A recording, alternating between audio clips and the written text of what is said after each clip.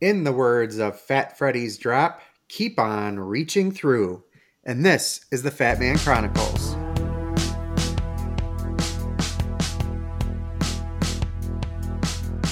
I was not hiding. I was unsure. And I was really right there.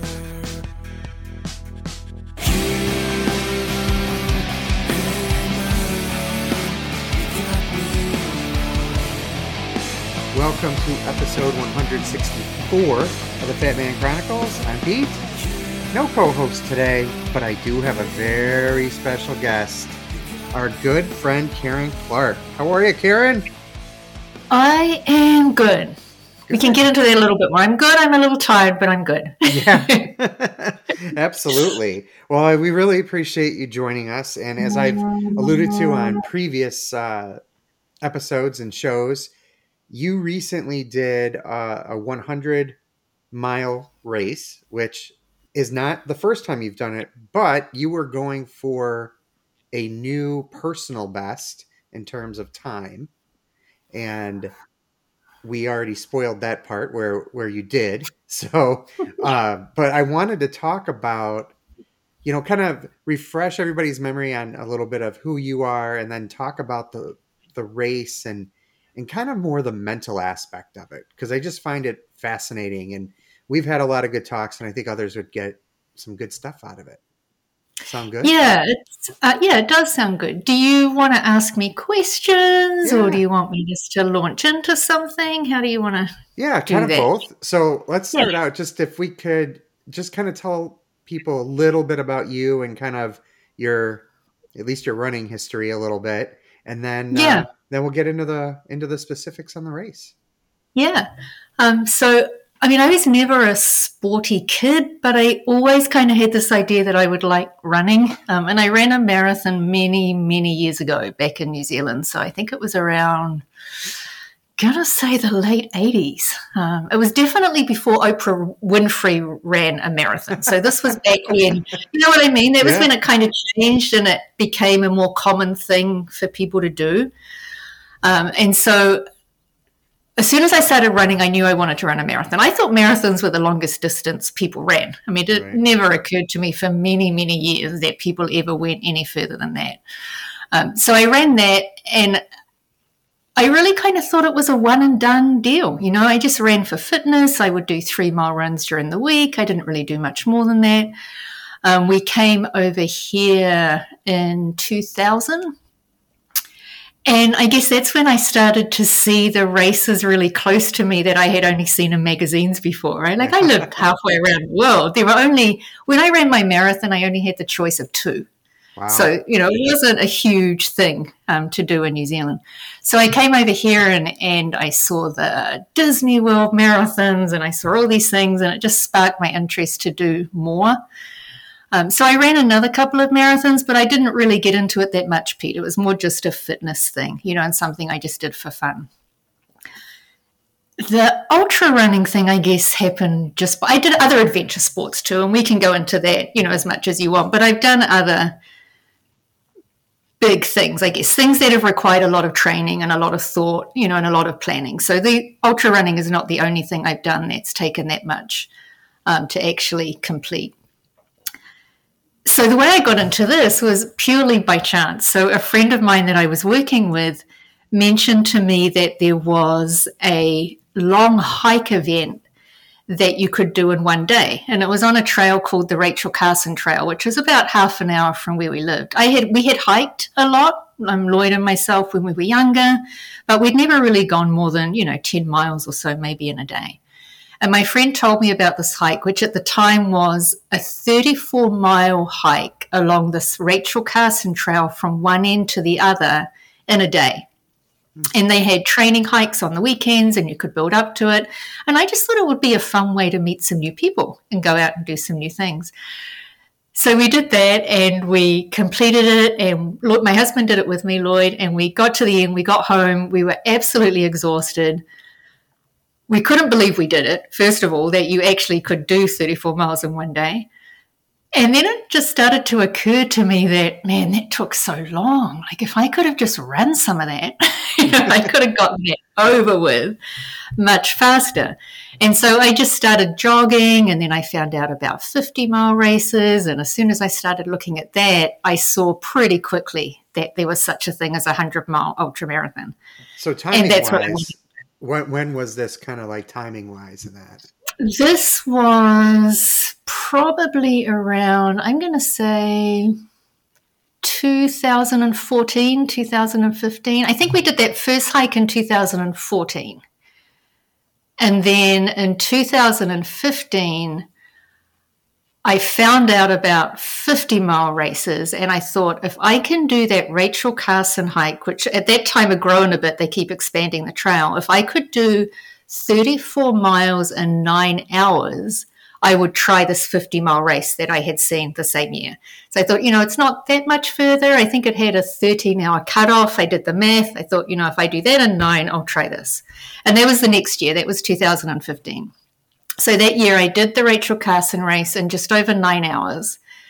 And then my first 50-mile race was the Baker Challenge, run by the same race director, close to where we live. And it had a 13-hour cutoff, and I think I did it in like 11 and a half or 12 hours. I don't remember. And I already had in my head, I didn't tell Lloyd, but I already had in my head, if I do this around 12 hours, I'm going to get a coach and I'm going to train for a 100-mile race. And so that's where it started, and here I am in 2022 still doing it, which is the longest I've ever done one sport or one anything of any kind.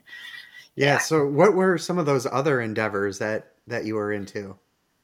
Yeah, so we always hiked a lot. Lloyd was more into winter sports than I ever was, but once I got introduced to that, he would go hiking in the snow. There are some cool volcanoes you can climb up in New Zealand that have snow. We did a little bit of that. But I'm kind of an all or nothing person in a lot of ways, I guess. So as soon as I saw that, these were the times when you could start to just Google things and find stuff. And I found these awesome climbs up Mount Rainier. So we went up Mount Washington first. That's what it was, because that was, pretty close to where we live. So we decided we would try a trip up Mount Washington in the winter, which is a huge adventure. Yeah, that is an amazing place. I've never seen weather like that. Well, I actually have, but not down that low since we did that. Yeah, so for people that don't know, that's actually it's the windiest place in America, the top of Mount Washington, and it's not all that high, 50. I don't know how high it is, but it isn't. It definitely is not that high. Yeah, I'm going to look that up while you continue to explain. And the weather up here the weather's consistently bad. It's not like you have to pick a good time to get bad weather, right? Like you can pretty much go up there most of the time and it's going to be pretty bad. And we did that, and Lloyd was pretty happy with that. He was like, that was great. Okay, on to the next thing. Meanwhile, I'm looking up Mount Rainier and I'm thinking about what else we could do. So I learned about this cool climb up the Liberty Ridge side of Mount Rainier, which really is a lot of ice climbing. And they required that you do some ice climbing before that. So I learned how to ice climb, and then I went up that part of Liberty Ridge on Mount Rainier. And you just start to meet people in the climbing world. So I didn't really know what I thought the ultimate goal would be. I guess I always wanted to climb something like Denali because I just felt like that was huge. And so I went to Aconcagua first. That's about 22,000 feet, I think, at the peak. And I think Denali's similar. Denali might be just a little bit higher than that. So I climbed those. And I did a bit of rock climbing in between, mostly just for confidence and, wearing harnesses and ropes and climbing with a group. So yeah. The problem with all of those sports, though, and what struck me about them is they're really expensive and you have to commit big blocks of time, right? Like you can't, when we went to Aconcagua, that's like 3 weeks. And you just can't always take that amount of time out of everyday life. So I guess I was looking for something that wasn't so expensive, wasn't so time consuming, and something I could do more often. I didn't want it to be something I planned for and do once every 2 years. Right. So I looked up Mount Washington, 6,288 feet, right? Yeah. Versus peaks that are over 20,000. And, on this show, I've talked a lot about, and in my personal life, I talk a lot about Bill Burke, who has climbed the 7 summits plus one. He's got a website called 8 Summits, and he's the oldest American, maybe the oldest in the world, I think, to summit Everest from both sides. So Wow. the reason I kind of started getting interested in understanding climbing, I don't really have, like, I'd love to do a 14er or something someday, right? Like that I can walk up, but I'm not real interested, at least at this point in my life, in other stuff. Yeah. But it's such an interesting sport, and following Bill's adventures, it's just been amazing. I'm blown away by how much knowledge you have to capture before you can climb a mountain versus running, right? Like, as the comparison, where if you want, just throw on any decently comfortable shoe, a pair of shorts, and a shirt, and you can pretty much go. And we already know Absolutely. naturally how to do it. So it's one of those really kind of different sports that, or activities. I mean, I think it's absolutely should be categorized as a sport that people go out and do, that I'm just amazed by. So, I mean, it's, It can go in so many different directions, and I think people fall in love with different aspects of it. For some people, it's bigger and higher. For some people, it's more challenging and technical. It really depends what part of it that resonates with you the right. most. Yeah. What resonated with you about it? Definitely the technical parts. The technical climbing is what I really loved. So the idea of, I would never say that the idea of Mount Everest never popped in my head. It certainly popped in my head from time. It can't not, when you're in that world and people are doing things like that. But the reality of a mountain like that is not appealing to me at all. Just the sheer crowds, just everything about that is not. It's a little bit like you were talking about Chicago as a big marathon. I know that might seem like an odd comparison, but it's actually very similar in a lot of ways. And that isn't what appeals to me. Yeah, and for Everest, it's different, right? Because it makes it way more dangerous when there's that many people on the mountain, those lines to get to a summit. And getting to the summit's usually not the tough or even to the point of deadly part of a climb. It's coming down. So it's kind of like getting to the summit's only part of the story. It's all about timing, and you realize when you go to these big mountains, it's all about the weather and timing. Yeah. And whether you have the knowledge and you're with the people that can figure out how to navigate those things. Right. And like you say, get up there with enough time to get back down. And there's a real community in climbing, just like there is with ultra running and, these other sports that we do. And, you see some pretty horrific things up there. And ultimately, that's probably what drove me away from that sport in many ways, when you see just the reality of it. Even when I climbed Mount Rainier, it's just, there are some tragedies up there that you never think you would personally have to see. Right. And you can either divorce yourself from that and continue with the sport, or you can't. Right. And it was a part of it that I found really difficult. I found it really difficult to concentrate on my own climb when these things are unfolding. Right. Around you. So, and I just had some bad luck. The years that I went to these places, there were just tragedies that they hadn't seen in past years. And, it's just kind of how it goes. So I'm glad I did it. I learned a lot. And I think it made me want to find other adventures. Right. And I think that's probably my big takeaway from that. Yeah. What else did you take away from climbing, like that you've been able to translate into running, into the ultra world? Yeah, I think probably I'm really fascinated with the self-talk that we have and then the reality of what's physically possible. Yeah. The junction of those two things. And I've had a lot of experiences where I've really been 100% sure I'm at the edge of my physical ability and I'm done. And something's happened that has given you no choice but to continue. And it's after the fact that you realize that you got over whatever that mental thought was, and that there was just so much more underneath that. And it doesn't stop the thinking from happening to this day, but I can't deny the fact that I know better. Right. So, yeah. How about- Yeah, does that make sense? Yeah. How about the preparation for climbing? Does that translate into the I ultra? guess it does. I hadn't actually thought about that, but I think it does. I think what intrigues me about all of these sports is the level of planning that's required. Like, if you didn't have to plan it, if it wasn't an expedition, if it didn't require training and build up, I don't know that I would want to do these things. You know, it's that puzzle that fascinates me as much as just the actual event. Yeah. You know, if you could just go climb Mount Everest without anything, why would you? Right. You know, what would be the point? And the same with a 100-mile race or anything else. You know, if there's not some challenge that really takes some effort, I don't know if it would be something I would do. Right. Yeah, that's a good point. All right, so let's forward on to now, and where you and I and Rob talked quite a bit about kind of our upcoming races, and two of us are done, and Rob's the only sucker that still has something left.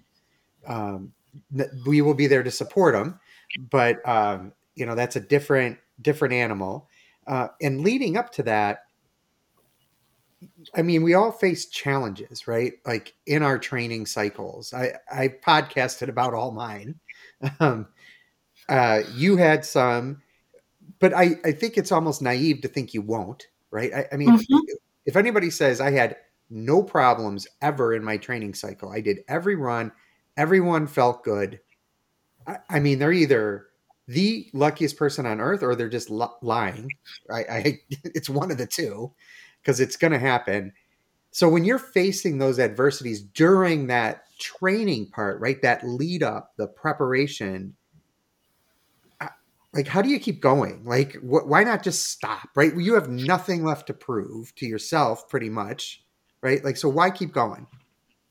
It's a good question, and I was actually thinking about this. People have been asking me since the weekend, oh, what's next? You know, what's next? What are you going to do now? And I didn't think I would ever do another 100-mile race.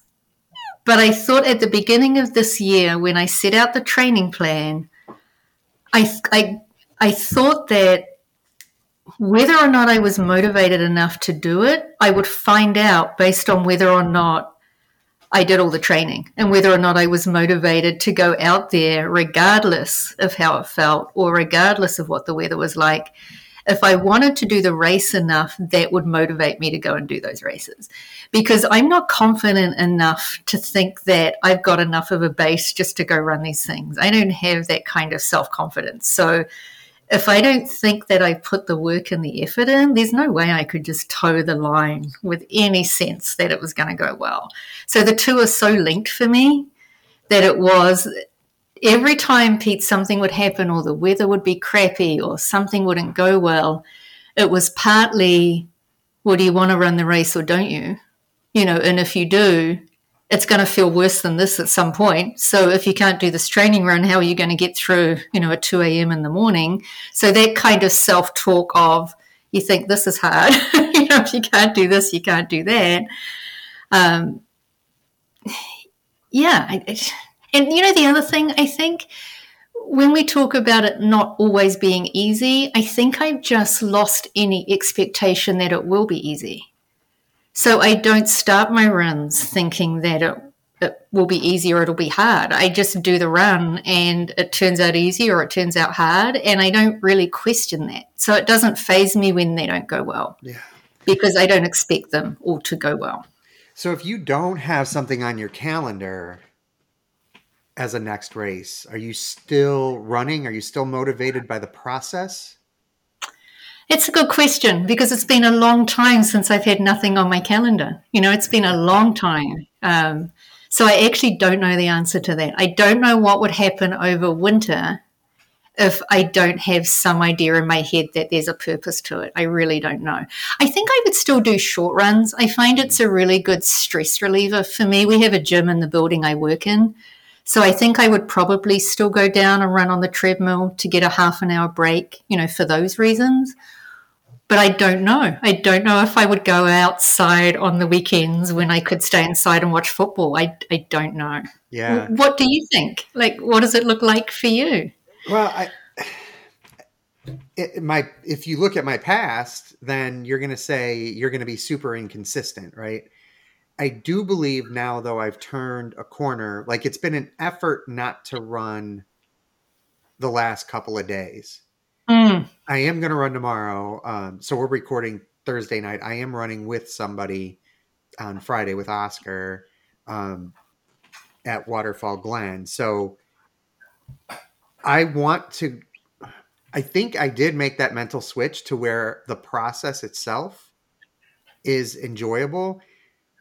But I will say, like, that marathon training in particular for me is difficult in that it's not so much the number of miles. It's that if you want to do the race and you want to do it well, you can't say, well, I won't do my 20 this week. I'll do it some other time, right? Like you can't do that. And when it's 90 degrees and you're training for a fall race and that's when you have to do your 20, that's when you have to do the 20, right? I like the freedom of knowing, like right now I could say, well, if I want to do 6 or 8, then that's what I go do. I am going to retain my coach, Coach Holly. I was wondering about that. I was actually going to ask you that. Yeah. Yeah. So Holly Ann's agreed to, I don't know why she's agreed to continue to work with me, but she has. And that to me is good because I think that'll, she'll be that nudge, right? That's like, look, I get it, but you told me. So like one of the things that I've always wanted, I've wanted at the drop of a hat, if I decide, for example, there's a half marathon in Naperville this Saturday, right? A couple of days from now. I want to be in the type of shape where I'm like, you know what? There's still spots left. I want to go run that half marathon and I want to do it well, maybe not PR well, but well, and feel good after. I want to be in half marathon shape, as I call it, right? To be able to just drop and go. I think I can do that. I think I'm well on my way to being able to do that. Yeah. But we're going to find out together, if that's what's on, because right now I've got helping Rob and then nothing until the end of May. So I've got an entire winter to think about it. I think I'm actually in a similar position to you because I signed up for the Heine 50K in April just because they open it after the race, like literally the week after the race, and it sells out, in no time, and it's not that expensive. So I have that. I'm not sure how committed I am to doing it. Right. I have it there. And I do have some ideas of a few things I thought I might want to do next year. But unlike you, I have not missed running at all this week. Like I have no desire to run this weekend. I am perfectly happy to catch up on some other things. So maybe you're a step ahead of me. This is also the first race I've done without a coach. This is the first year actually I've ever trained for ultra running without a coach, which had its own mental challenges too, because I just didn't know how much confidence I had in my own plan. I was kind of like, I don't know, is this right? Is this not right? I really don't know. So did you like it more or less? I mean, I know you liked your coach a lot, so I mean, yeah, I didn't like it as much. I missed him a lot, but I just didn't have, again, it comes back to the confidence thing. I didn't have enough confidence in my own ability. I didn't know if I had 100% recovered from cancer treatment. I wasn't sure. Last year was so rough and I kept feeling like I made some progress and then it would just backslide again. And I didn't want someone else to be involved in the ups and downs of that. I felt like I didn't want the added accountability of that. I didn't want to feel the pressure of somebody else. I wanted to be able to just take it as it came, right? A little bit more and just see what happens. So, and we kind of just brushed by that you had cancer and you trained through all of that. And I mean, it's just an amazing, part. And I tried to. It actually started to really become an issue more towards the end of treatment when I think my body had just had enough. Yeah. I would go out training Pete, and just over the months, I would just feel weaker and weaker and weaker. In the end, it just became a no-brainer. It was apparent that I wasn't getting any positive training effect at all, and I just had to stop. And that's what I ended up doing last year. I think COVID actually helped me because there were no races on my calendar. I didn't feel like I was missing out on anything. I just really needed a break. So up until then, I think I was really just riding off of the incredible fitness I had going into it, and I think slowly that just wore down. Yeah. Yeah. I mean, and I know that you fought an aggressive form of cancer. So, I mean, it's not like it was, there's no easy cancer. And, definitely anybody who can fight off that insidious disease, there's a lot of toughness involved in that. And I'm sure some of that has to translate too. Maybe, but I don't know. I can only really speak for myself, but I think you just end up in a situation where you can be tough, and I think maybe it takes some toughness, but there's also really no other option at that point. What really are you going to do? There's an odd acceptance that comes with it that is almost kind of peaceful. It's not a giving up acceptance. It's just an acceptance of reality, and you just end up going through what you go through. Yeah, I think that's if I had known at the beginning it was going to be over 2 years of treatment, I mean, I'm just glad I had no idea when I started that journey, because you can't deal with all of that at once. You just have to deal with it as it unfolds. Yeah. Yeah. I mean, I guess that's what I meant, because there are people who, get into that situation and just go, you know what? I don't, and I'm not saying that that's bad, right? Like if you're like, hey, look, I don't want to fight this thing. I'm just going to go through the motions.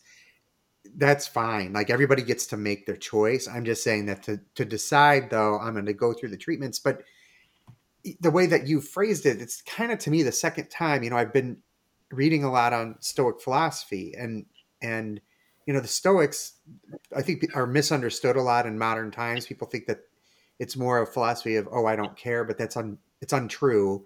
It's more of an acceptance, and then you get to decide if something's good or bad, right? If it has utility or doesn't have utility. And when you go into something with that kind of flatness of it is what it is, so I have to accept it. I think that there's power in that, because you don't waste energy on emotion, right? Yeah, I think it's one of the biggest misconceptions about that acceptance is giving up. Yeah. In fact, I actually missed out a part of my story before I got into climbing. I got into Buddhism in a big way. Like I say, I never do anything by halves, and I ended up going up to a place in Barre, Massachusetts for a year. And literally, it was a silent retreat for a year. So I worked there instead of actually paying to be there, and spent a year there. And it just kind of, and unless you try the idea of really just letting go, I don't think you can really understand the freedom of that. And this is not something I do with every part of my life all the time that just comes naturally. Absolutely not. Like, I'm probably the worst control freak there is. And if we get into my race, you'll see just how controlling I actually am. But underneath that, there's this idea of, I'll try and control this, and then I'll let go of that, and it will unfold how it unfolds. Right. So it's not giving up and just saying, well, I'll just show up on the start line and we'll see what happens. It's having a plan, but it's holding it loosely enough that you can let the reality of the day unfold and just react to that as it happens. Yeah. Absolutely. Well, I think that's a good transition into the race. So tell us what the race is, and then just, I'll ask questions along the way, but start telling that story. Yeah. I mean, this sport is a lot of fun, but I need new things in it, just like anything. So when I started it, I was into all of the mountain stuff and the hard stuff and the hilly stuff. My first 100 that I tried was Leadville. And the second one I tried was similarly hilly. So I did all of that kind of hilly stuff. And then I just started getting fascinated by the mind games of running loops and like running flat courses, and just the way it messes with your head. Like that, it just is this whole different challenge that I never, ever would have anticipated. So I had tried another flat course for time in the middle of my treatment, and I got about halfway through it. And again, my body was just really, I look back at it now, my body just wasn't up for it. But what I learned was it was a less than a 1 mile loop, and you just went round and round this 0.85 mile loop in theory for 24 hours. And it was like mind bending. I couldn't believe the stuff that was going on in my head. And I'm like, this is awesome. Like, I've got to do more of this, and I really want to figure it out. So, and I really wanted to do a 100-mile race in under 24 hours. It's sort of, for those people that don't run ultras, it's a little bit like the equivalent of running a 5K in under 30 minutes, or a marathon in under 4 hours. I think it's kind of a similar goal to that, if that makes sense. Yeah. It's doable, but it's hard. Yeah. Right. So that's the way I viewed the 24-hour mark. I had the sense that I could figure this out and I could do it. It wasn't going to be easy, but it was possible. So the other mistake, or the thing I realized when I did that last flat course, is unlike trail running with hills, you have to control your own pace, because otherwise you can run the whole thing, but I'm not fit enough to run the whole thing for 100 miles. So if I do that, I'm just going to crash and burn, at some point. So I knew I needed a strategy to control pace. And one of the things I've said to Rob, as we've talked about his race, when you do the math of a 100-mile race, it either looks incredibly easy, because you just do the math and you're like, oh, I just have to do 15-minute miles. That's not hard. So it either looks ridiculously easy, or it looks near impossible. And I sway towards this is easy, to doing the math and thinking there's just no way. Like, this is not a possibility to actually do this in under 24 hours.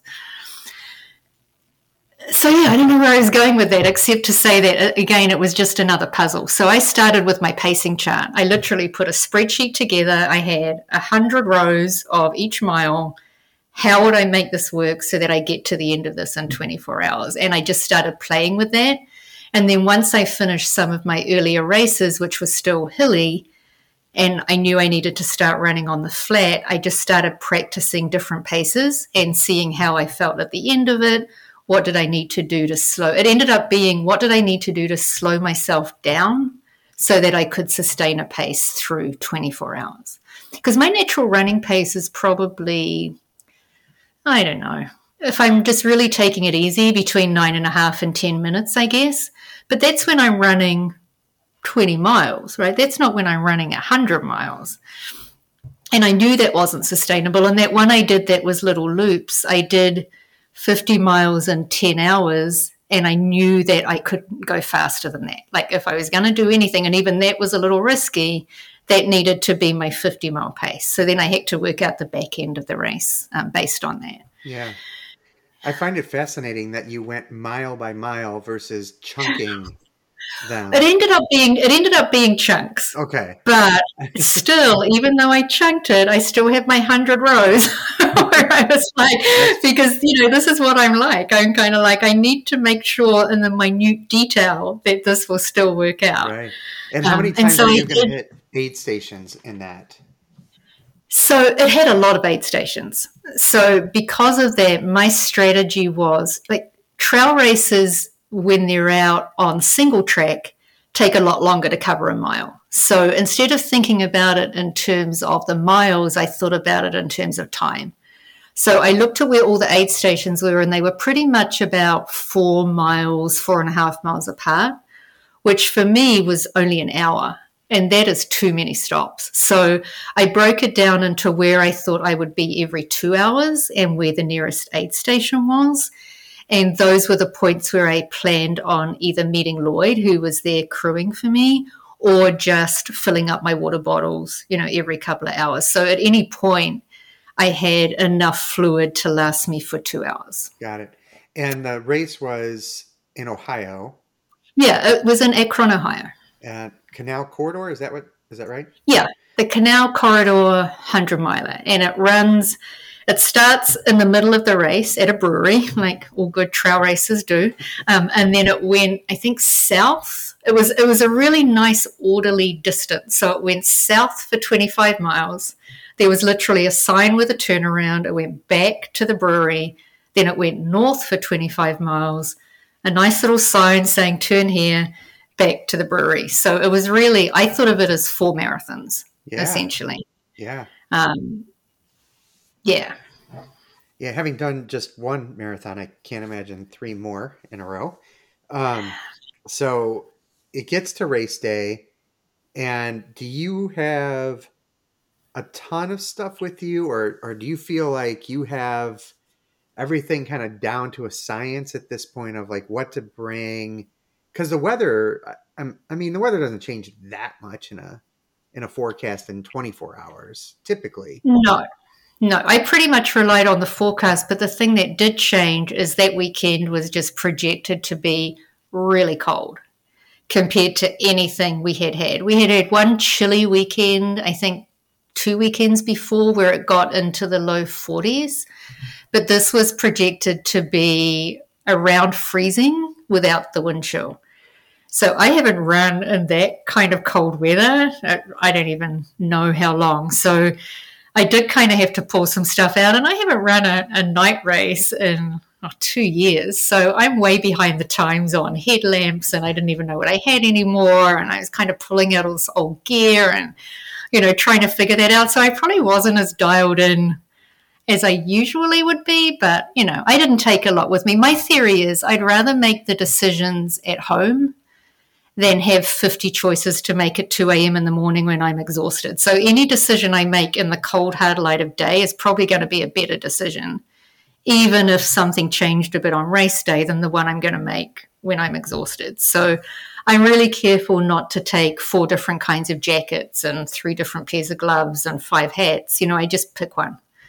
And make sure I just made sure I had enough layers. And as it turned out, it was so cold, I wore every single layer I took with me.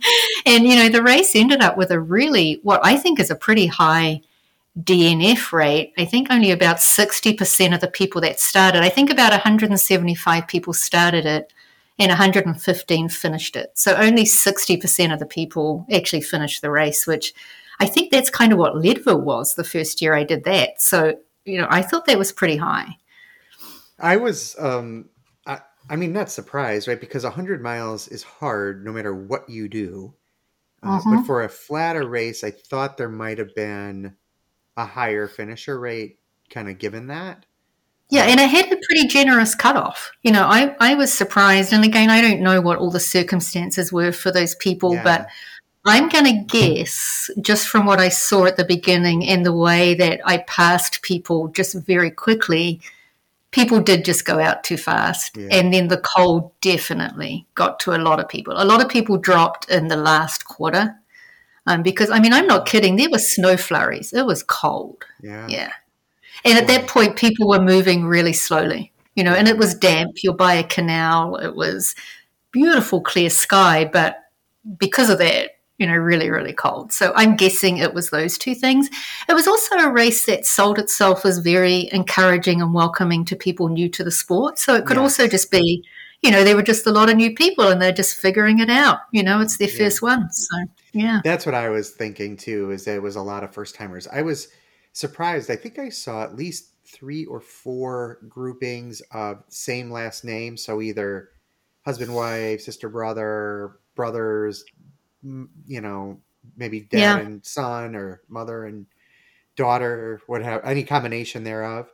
But I was surprised at how many of those I saw. So my guess is too, if one dropped, the other dropped probably on some of those potentially too. I didn't peruse everything, but I will say I'm a little jealous. I would much rather have had that cold of weather personally. That's just, I'm a cold weather guy, cold weather runner. So I heard your report with Dave. So yeah, it sounds like you did. The day was really nice. It was one of those days where it was beautiful blue sky. It did warm up if you were in the sun, but it never got warm in the shade.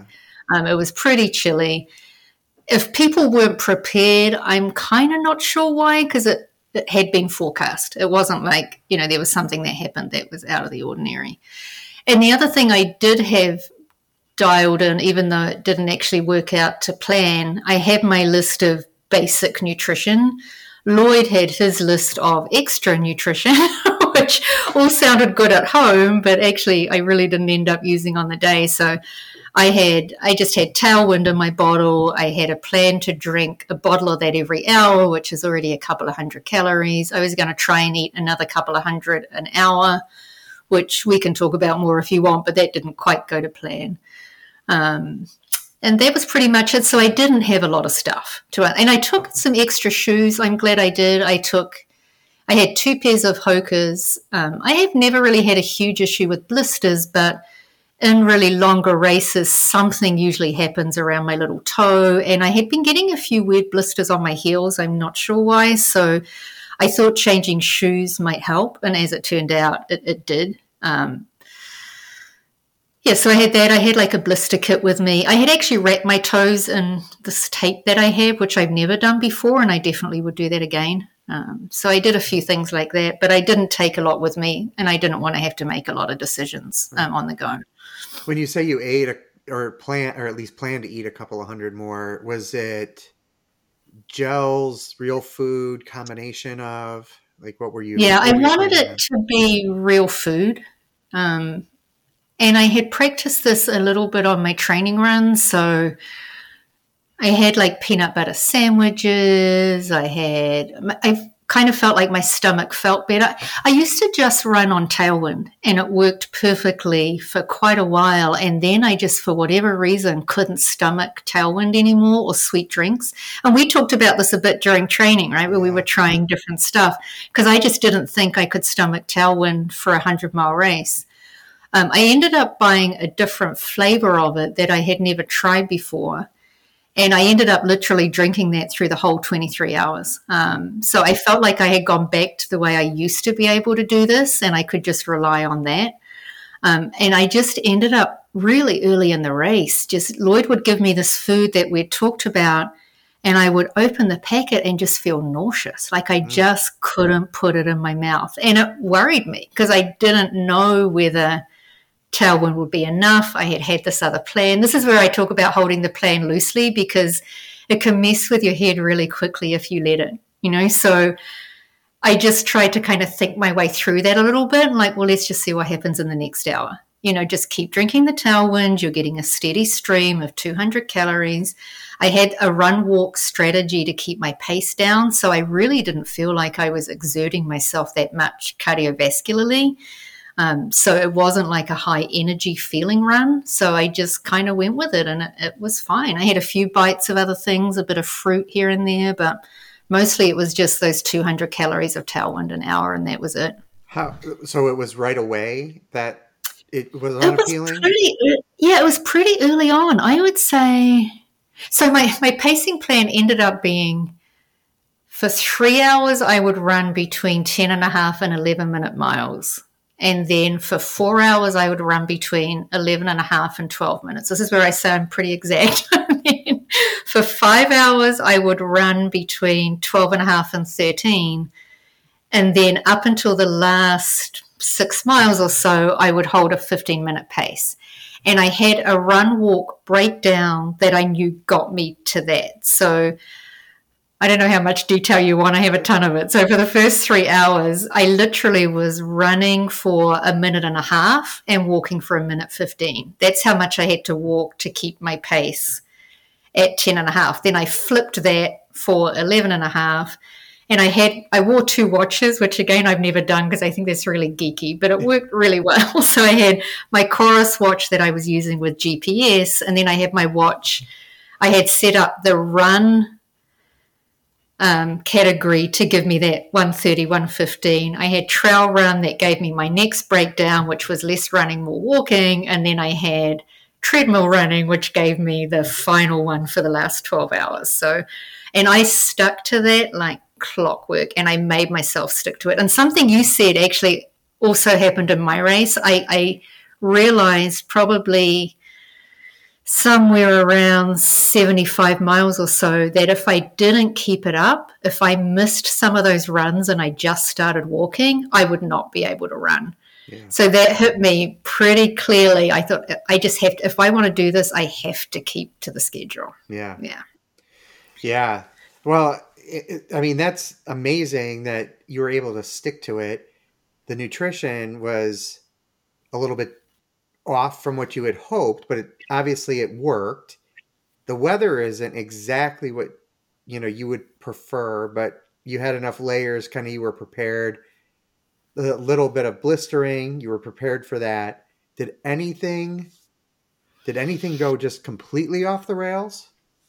I think the part that I thought could happen and I hoped wouldn't, the thing I've really battled since I came back with my training this year, and all the races I've done, my legs have gotten really sore and really heavy really early. And I mean really early. The longest race I did was a 50 miler, and I was feeling it in my legs around mile 15. And then I was just kind of grinding it through to the end. And I hoped, because I had done all this flat training and it hadn't really happened too much in training, I hoped I would get a bit more mileage before my legs really started to kind of mess with my brain. But it was right around, it was a turnaround point around 25 miles where I saw Lloyd. And I got to that point and I was not in a good place. My legs were just so sore and my hip flexor joints were just so tight. I was honestly starting to think, I don't know if I can walk as much as I need to, because it was the walking that was causing, more discomfort than the running. And I was just really starting to think, I don't know if I can walk that much. And if I can't walk that much, I definitely can't run that much. And it all just kind of starts spinning in your head, right? So I saw Lloyd there. He knows better than to delve too much into how I'm feeling. So he did his quick, how are you? And I'm like, yeah, not great. He's like, oh, well, here are your water bottles. I'll see you at the next stop. So I just left there and I just had to consciously, Pete, think, just stop. Don't project ahead. It might not get worse than this. It might stay the same as this. A bit like you talked about with your knee and your ankle. It's like, I knew it was going to be uncomfortable at some point. Does it really matter whether it's now or in 20 miles time? Just keep going, just keep focusing on the beeping watch and just the running and the walking. And then the oddest thing was, this has never happened to me before. I was probably at around mile 40. My legs actually felt better. Like, that has never happened. And I think it probably is the consistent run walking. Like, I got over that soreness. Mm-hmm. My legs were getting a break from each one of those two activities. And I think it just, I don't know. It's never happened to me. And I felt pretty good. My legs felt good from about mile 38 to probably around mile 75 or 80, which has never happened. Like, I've never been able to run that easily, that late in a race. Beautiful. And then they're just, as you'd expect your legs to feel when you've been out there for 80 miles. They were sore, but it didn't stop me doing what I was doing. So it was hard. It's hard feeling like that at mile 25, knowing you've got 75 to go. But again, it just shows that if you just let it be, it could have gone either way. It could have gotten worse. I don't know. Right. But either way, thinking about it and just stewing on it wasn't going to get me anywhere. A bit like you with your knee and your ankle, right? You're either going to run the race or you're not going to run the race, and you just have to figure that out. Yeah. Did you end up near specific people for any periods of time, or were you? Yeah, that was kind of cool because it's a small race, and anytime I've done even 50-mile races, even that 50K I did recently, I ran the whole second half of that and didn't see another person. So I absolutely expected to be by myself for hours, and it was not like that at all. I would say for most of it, I was kind of bunny hopping with people because I was doing the annoying run walk and they weren't. So you would just keep seeing these people over and over. And then there was the whole out and back nature of it where you would see people coming in the other direction, which is, this sounds really mean, but I mean, it's hard when you're the one going out and people are coming back, but it's actually pretty motivating when you're the one coming back and people are still going out. So it gives you an appreciation of how lucky you are to be at the spot you're in, regardless of how you're feeling, while these other people are still going back where you've just been. So yeah, there were a lot more people around than I expected. It was really kind of nice. That's very cool. So your legs feel pretty good until 75, 80. Where's your head at that point? So you got, let's say, 20 miles to go. Where's your head? At that point, I was pretty much still in the moment, but I definitely had the sense of I put in all this work. At that point, you're just exhausted. I was freezing cold. I couldn't feel my face, my hands. I just kept them in my pockets as much as I could. Like, it was really cold. And I just had this sense of that goal of 24 hours, that's where I made that choice. It was around mile 80. I could have just let that slip away at that point.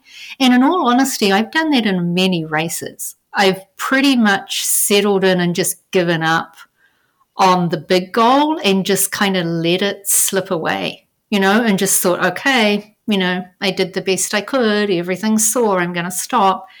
And I remember getting to that point and just thinking, all of that effort and keeping to that pace for what at that point was like 15 hours would be for nothing. I could have easily lost a couple of hours between mile 80 and mile 90. Like, it's so easy to do in these races. That sounds like a lot, but you lose a few minutes per mile over 20 miles. You've lost a lot of time really fast, and it's happened to me before. So at that point, it was just that I'm not going to let all of that go to waste. I'm just going to keep doing this. And I kept looking at every time my watch beeped on the hour.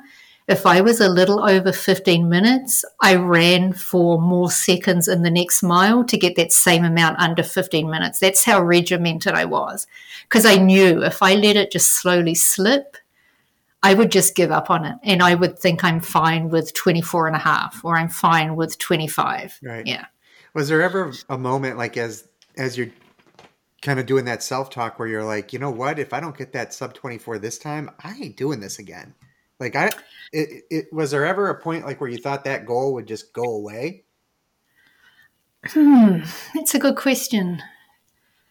I probably told more people about this goal than I've ever told before. So what was running through my mind more was I just kind of I tried to make myself almost angry and think, you know what? If you don't just stick with this, you're going to have to go back and give all those people some ridiculous reason why you didn't do this. Or you can finish the race and go back and tell them what you did. And that honestly is what I kept thinking. I don't know what I would have done if I had missed the 24-hour goal. I think, if I'm really honest, I probably knew I would just try again, that I would learn something from this that I would take into another race.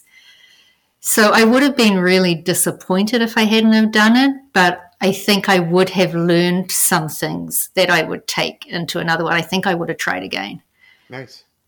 Yeah. I think it's interesting that this sport is so much about self-motivation, and to have that external motivation, like talking to people, like for me, telling, a small audience here, it does make a difference. And for me, it was more like, I get, kind of like I explained, when I was recapping with Dave, right? Like, I didn't want that bad luck to be the excuse, right? Yeah. Like, if I can hobble around, like, let's do it, right? Like, and whenever you're on one of these courses, there's always somebody that's got it way worse than you. And in a marathon like Chicago, it's visible. There are people, with double prosthetics and prosthetic legs, and people on scooters because they've got MS, and wheelchair races and other things. So there are so many factors that go into it, and it's fascinating to hear somebody who has experience like you say, no, I just would have tried. I think I would have tried again, because I can tell you a lot of people would.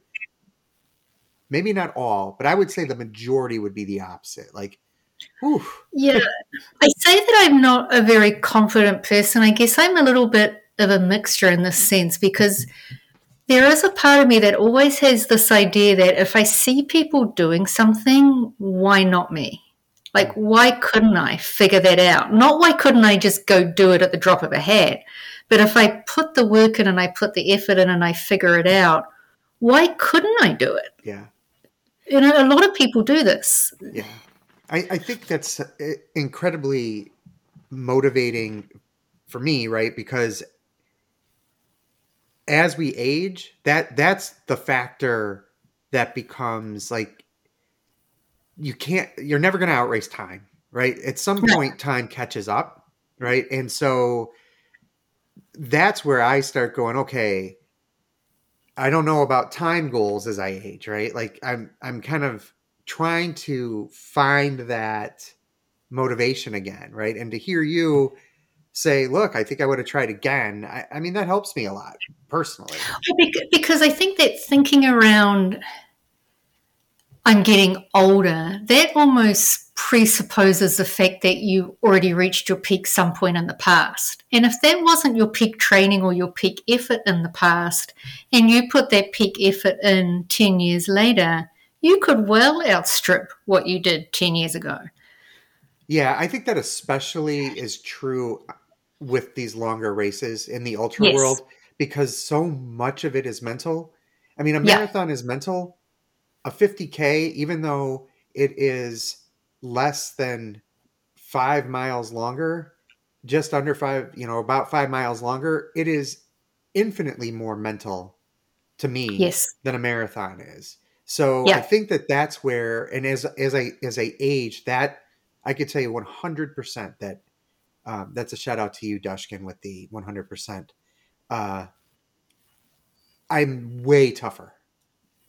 Yeah, and actually, it's Mentally. an interesting point too, because this is also, I had sort of forgotten about this why I got into ultra running, because I knew that there was a limit to how fast I was ever going to run a marathon. I'm not competitive at a marathon distance.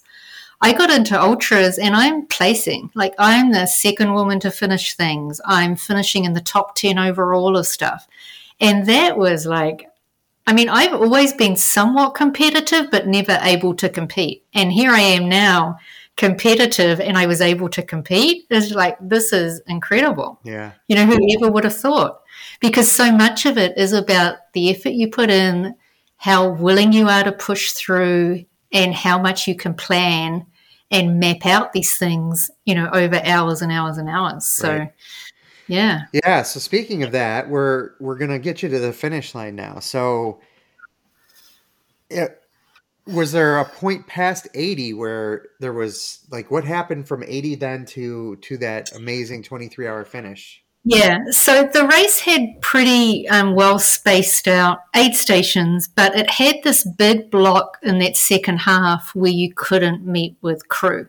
Mm. So there was a 12-mile, I think it was about a 12-mile gap. So about 10 miles from the end, you had this 12-mile gap where you just had to kind of run on your own, and that was like right around this bit we're talking about. So that's where I kind of had this sense of, I have to hold my pace until I see Lloyd again. I think it was at mile 89. And I just thought to myself, if I can hold my pace and get to mile 89, that's when I knew I had 2 hours where I could drop the pace to like 3 miles an hour. And I had an extra hour. So when I got to 89, I had 3 hours. But even at that point, Pete, I still didn't let go and think, okay, I've got this now. And interestingly, when I talked to Lloyd afterwards, neither did he. So we've both seen this happen too many times, and there's just still so much that can happen, even at that point. People dropped at mile 89, so I get to mile 89 and I've got 3 hours and I've only got to go, 11 miles. But still, you start to do the math in your head and you realize how tired you are. And by now you've got blisters on your feet and it's, 3 a.m. in the morning and it's frigidly cold. And you're like, what if I keep getting colder? And like all these things that still just go through your head. You're like, I don't know if this is going to happen or not. So I managed to, so there was that point at mile 89. And then I have to try and remember, there might have been a couple of aid stations in between. I think it was 4 miles, 3 miles, and 3 miles. Would that be 11? 7? Yeah. 10, yeah. There was 4 miles to the next aid station, then 3 miles, then 3 miles. So at that point, I just stuck with mile by mile. And I thought, if I can just get from mile 89 to the next 4 mile point. And at this point, my Garmin was already running 1.5 miles over. This was a certified course, so I knew it was only 100 miles. But my watch was saying, I was like 2 miles ahead of that. So I'm tired at this point and I'm trying to partly compute it and partly not and just trust that I'd stuck to my pacing and it was all okay. And if I just kept sticking to the pace, I would be fine. So I tried to keep that 15-minute mile mark till I got to the next aid station, which is, what does that make it, 93. And then I kind of eased off a bit because at that point I was getting really worried about nutrition. So I just hadn't eaten anywhere near what I thought, and I didn't want to risk that slow kind of ultra crawl, into the finish, where again, you can easily lose an hour, in the blink of an eye. Like, again, it's happened to me and I've seen it happen to people. So even at that point, I'm at mile 93 and I've got, I can't even do the math now. I had a lot of time to finish those last, 6 miles, but I still didn't do the math. I might just stick to the mile per hour plan. And it wasn't until I got to that point where I had only 3 miles to go and I had just under 2 hours. This math's not working out, but I know when I got to that point, I had just under 2 hours. And that's when I let myself think, okay, the wheels would really have to fall off at this point for me not to get under 24 hours. And even Lloyd, afterwards when we talked, he's like, yeah, that was the point where he thought, okay, he was getting excited at about the 75-mile turnaround. I could see it on his face that he was like, you're really moving. And he had my projected pace because he knew when I had planned on meeting him. And he's like, you're like way ahead. You're an hour ahead. I'm like, just don't tell me. It's fine. I'm only ahead because we've been quick, at changing things over and I haven't wasted time. I'm just going to keep going. And yeah, when we got to that point, he was like, you realize you're going to finish this in like 23 hours? I'm like, no. I've got 2 hours and 3 miles to go. We'll just keep moving.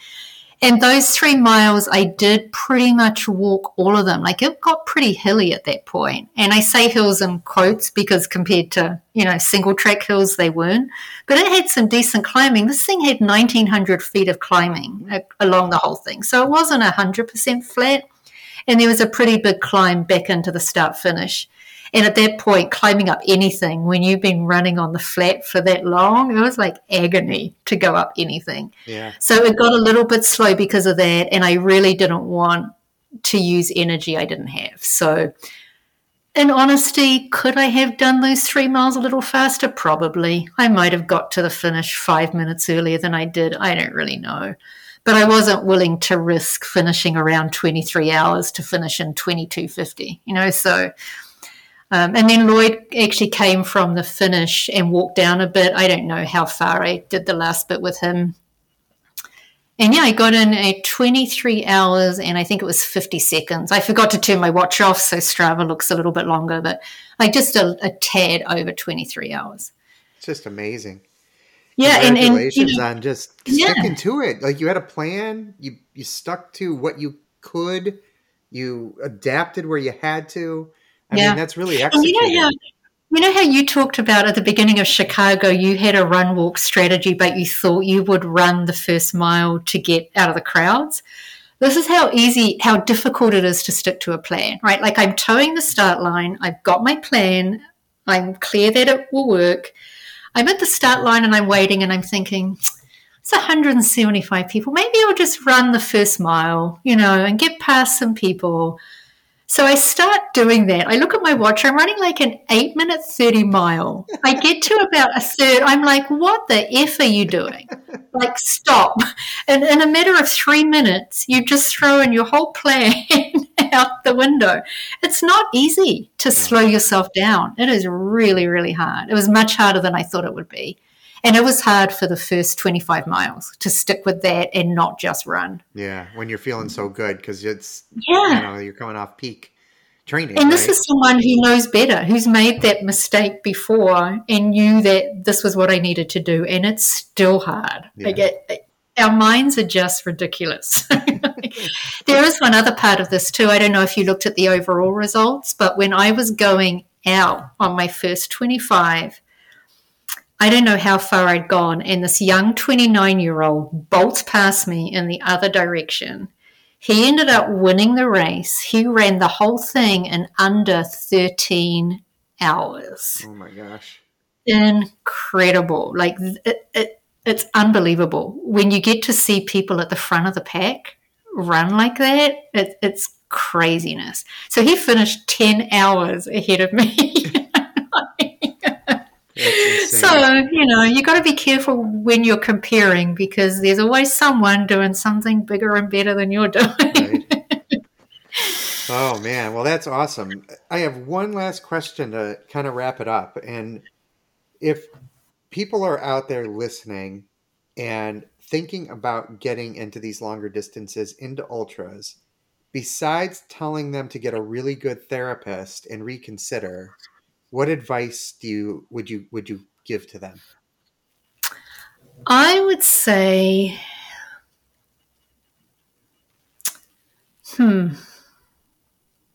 I think if you're really thinking about it, in your gut, you really want to do it. So I think you should avoid second guessing or talking yourself out of it. Yeah, and I think you should be true to yourself and finding the race you really want to do. So when I first wanted to do a 100-mile race, I wanted to do Leadville. Now, that is a ridiculous first 100-mile race, and I missed the cutoff halfway through, but that's what I wanted to do. And that's what motivated me to train. So don't dummy down the goal. And we do that in our own head. That's not somebody else doing that for us. We do that really before we toe the line on anything.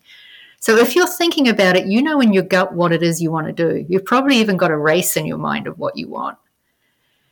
So put that on the calendar and then work backwards realistically to put in the work to set yourself up for success, whatever success looks like to you. And I'm not sure if you're doing your first race and it's a long one, like a 100-mile race, the best advice my coach gave me, and he also gave me this because it was Leadville, and I think even though he didn't talk me out of it, he knew that there was, a huge challenge. Don't even think about time. Just do the work, go in there, do the best you can on the day, and trust me, the time at the end will not be the thing you remember.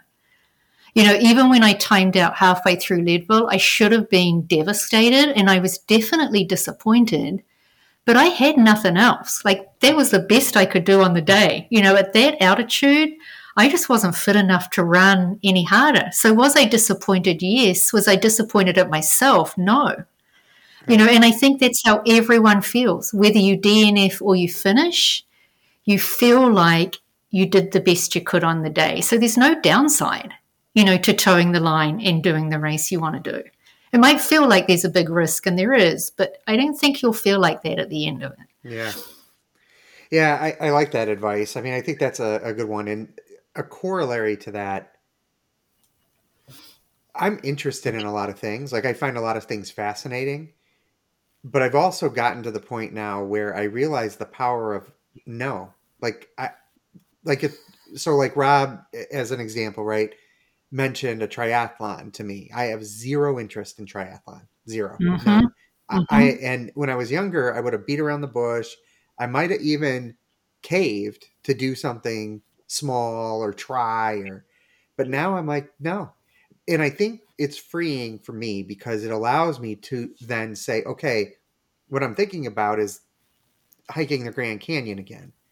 So that's what I need to go do. And that's the kind of stuff I need to have on my radar because that's what's on my mind. I don't think about triathlon until the Ironman thing comes up in Kona and I watch the replay on NBC, right? So I think that those you talk about the Grand Canyon all the time. That's what you need to do. Yeah, absolutely. That's what you need to do. Yeah, and that's definitely part of the plan. And I think that's what's going to be interesting about working with Holly Ann through some of these different type of goals while incorporating things like running, but more overall plans into this stuff. So, it's definitely on the radar, and I'm trying to get logistically when I can do that because there's smaller windows for the Grand Canyon. Unless you're in unbelievable shape and it just doesn't matter how hot it is, right? Yeah, and you and Rob know me well enough. I mean, I don't think I'm a negative person. Maybe sometimes I'm over realistic about things, but I think anything is possible for anybody given the right amount of time, the right amount of effort, and the right amount of training. I don't believe that anywhere near the majority of people can just come up with an idea and just go do it with no work. I don't buy it. I don't see it. I've seen enough people in ultras now to know that that's very rare. It happens, but it's very rare. Yeah. And I just think you have to have your goal, stick with it, have it there as the thing you're really trying to achieve and work backwards. And that goal might be 3 years away. It might be 6 months away. I mean, I don't know.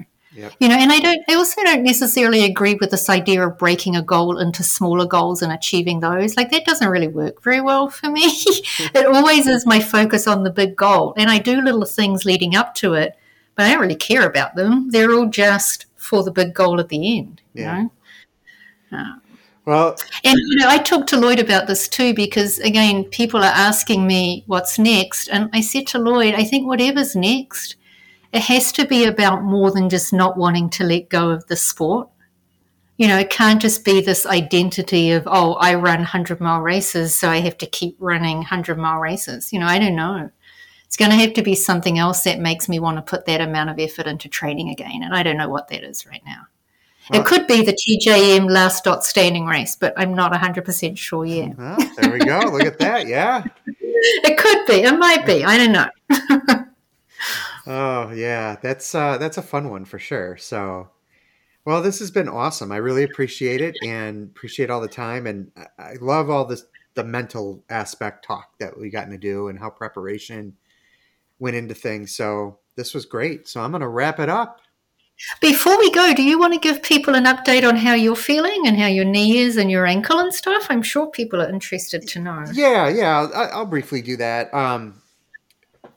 So the ankle was definitely a slight sprain. And look, if we don't, as runners, if we don't run on sprained ankles, we would rarely run. I mean, we sprain ankles. It just happens. Mm-hmm.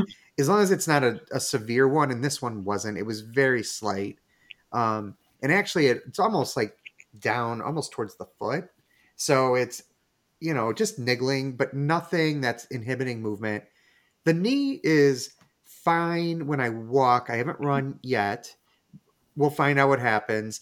It's more, though, like if I brush into something or I hit something at the wrong angle, because it's definitely a bone bruise. Like it's very concentrated. It doesn't hurt when there's minor impact. It's just more of like something hitting right at the spot, as I just did it to myself, touching, like where it hurts. Super smart. But yeah, I mean, and physically, like my legs are fine. I feel fine. Mentally, I'm fine. Like I could say that having the race that I did, say this happened 4 years ago, I would have been angry, devastated, apologetic. I mean, I was apologetic to my family because standing out there that long, even on a nice day, it's a long time, right? Like it's a long time to be out there when somebody's doing a 6-hour, 15-minute marathon. So from that aspect, yeah, but I'm not apologetic in my head at all about how long it took. I will say that I'm probably not done with the marathon.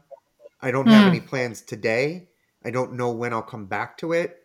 I want to tackle other things, and I'm working through that, and we'll talk about it more in upcoming episodes. But I haven't had a good marathon in the first 2 that I've attempted, and that doesn't feel great. That part doesn't feel great because I know I don't care about the time. Like if I would have been 6 hours, 15 minutes, but it was like, I felt amazing. It was a great race. I'd have been fine, right? I may have been done with it. I may not have been. It's not about the time. It's about the process and then the day. And when I've gotten to the day, it just didn't happen the way I wanted to, right? The second time was just because of the strange circumstance on a shakeout run. The time, the first time, it was great that I got to be with Rob, and he, really helped me move on that course. But my back was killing me, and I took a wrong step. And again, so twice now in marathons, it's one step that's made a difference in feeling like I had a good race. So I don't know if I'll ever have a time goal again, but I will have have a good race goal at some point. I don't know. Maybe it's interesting. It's that unfinished business thing that actually brought me back to this 100-mile race because I didn't feel like I had run my best 100-mile race. Yeah. You know, Leadville I timed out. The other one I did, the weather was atrocious. I went off course. Like there was just all this stuff. And I left it feeling like you. It wasn't a bad day. I wasn't apologetic. I just had this feeling that I had a better one in me. Yeah. And it's a huge driving force, right? I mean, and I can say the same thing about the Grand Canyon. Like I made it across eventually the first time I tried. It was awful. And I put my family in a worried state that just didn't need to happen. And I also learned, to your point, like about, hey, would I have tried the 24 again? Like I learned so much in the Grand Canyon. I know exactly what the problems are, and any day could be different, right? I mean, in the Grand Canyon, you could go from it snowing at the top to 120 degrees at the bottom and a thunderstorm. It was sleet on the way up. Like you don't know. No, there's never any guarantee at all. You know, it's a little bit like Leadville too, though, because people say to me, well, it's the altitude. The problem at Leadville is the altitude. I'm like, no, the problem at Leadville is you have to be even fitter to deal with the altitude. Right, so whatever hurdles might be thrown at you in the day, if you've controlled all the things you can, you've got that little bit of bandwidth to deal with the few things that are thrown at you unexpectedly. Right. You know, and that's what you gain, I think, from that experience. Now you deal with those things. Right. You know, so now you can deal with whatever else comes up on the day. Yeah, absolutely. Yeah. Well, I appreciate it. Thank you. Yeah. Are you still planning on doing some training before Rob's race? Like, are you going to rest your ankle some more, or what are your plans for the next couple of weeks? I don't think I need to rest it. I mean, I'll find out tomorrow when I go for my run. That'll tell me, I think, a lot of what I need to know. But overall, as long as that feels good, I'm going to start to get back into a rhythm. I'll talk with Coach Holly Ann and see what her suggestions are, and then it's about getting some climbs in, right, which is not an easy thing in us for us flatlanders. But there's a place called Starved Rock. It's a state park that you can get good elevation up and down into these canyons. It's gorgeous. It's just a beautiful place. So I plan to do that. And then there are the Swallow Cliff stairs that I can go to and just go up and down and up and down. I'm going to get a lot of hiking. I'm going to wear the vest no matter what, right? Like have those things. The one thing that's different is I can't really get any like nighttime elevation stuff. That just doesn't exist here. Everything here closes at dusk. You can't be out in the dark. So, I mean, I guess you can, but I'm not a lawbreaker. So I just follow the rules. So that'll be something that, I mean, frankly, will be different for me, you know, come that day with Rob. But I don't foresee it being too big of an issue. But I will go out. Again, if you deal with all the other things, so that's the only unknown thing, right? Then you can deal with that. Yeah. And I feel like right now that my fitness is at a really good spot for something like this, right? Like I could go for a very long time at a steady pace, right? So I should be great from that aspect. And in the end, whatever Rob needs, I'm out there to help. So I'm out there to have some fun, experience something different, and help a friend. And that's, well, we definitely need to do some more talking about that beforehand, whether we do it, you know, in a podcast with Rob or whether we just do it, you know, offline. It would be interesting just to talk and get a little bit more of an idea from Rob about what he's expecting. Yeah. You know, from crewing and pacing, because I don't really know what he has in his mind. I'm kind of assuming, but I really don't know. No, for sure. I mean, I have that. It's interesting, right? Because we get done with our races and I told Rob, okay, I'm getting ready to switch gears. Give me a few days. And now that's where it's at. Like, I want to really go back, watch some of the videos of this race, listen to the podcasts about this race, look at the terrain more. And that's going to be a fun thing to dive into. And then now that, you know, once I kind of have a better lay of the land, then the three of us talking and getting a plan together, it's going to be, it's interesting and fun to me because it's something I don't know. Yeah. So Yeah, Lloyd and I spent, when we went up to this race on Friday, we drove to all the places he was planning on meeting me because he wanted to know where they were. He wanted to know where he would be parking the car. He knew it would be dark a lot of the time. So, we did all of that on Friday. So at least he had an idea of those things. And I know that you plan to do that in West Virginia as well. So. Yeah. I'll get there Thursday, or I'll get there Wednesday, I think. Thursday? No, Thursday.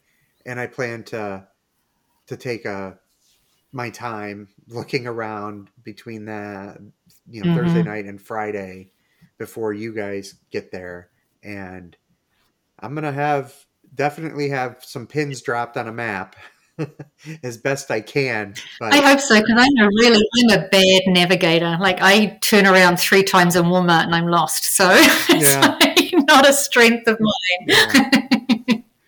Oh. All right. Well, right. This time I really will wrap it up. So, yes. Thanks again to you, Karen, for joining us. It's episode 164. I was like, I don't know what episode. I found it. Thank you for listening to episode 164 of the Fat Man Chronicles. The music is "You Got Me Wrong" by Safar. If you haven't entered the contest for the drawing to get a signed copy of Ryan Holiday's latest book, please do so. There is still time before I record again next week. So a couple more books to give away. Congrats to Mary Beth on being the first winner. And I want to say, other than that, everyone get out there and be better today. I was not hiding. I was unsure. And I was really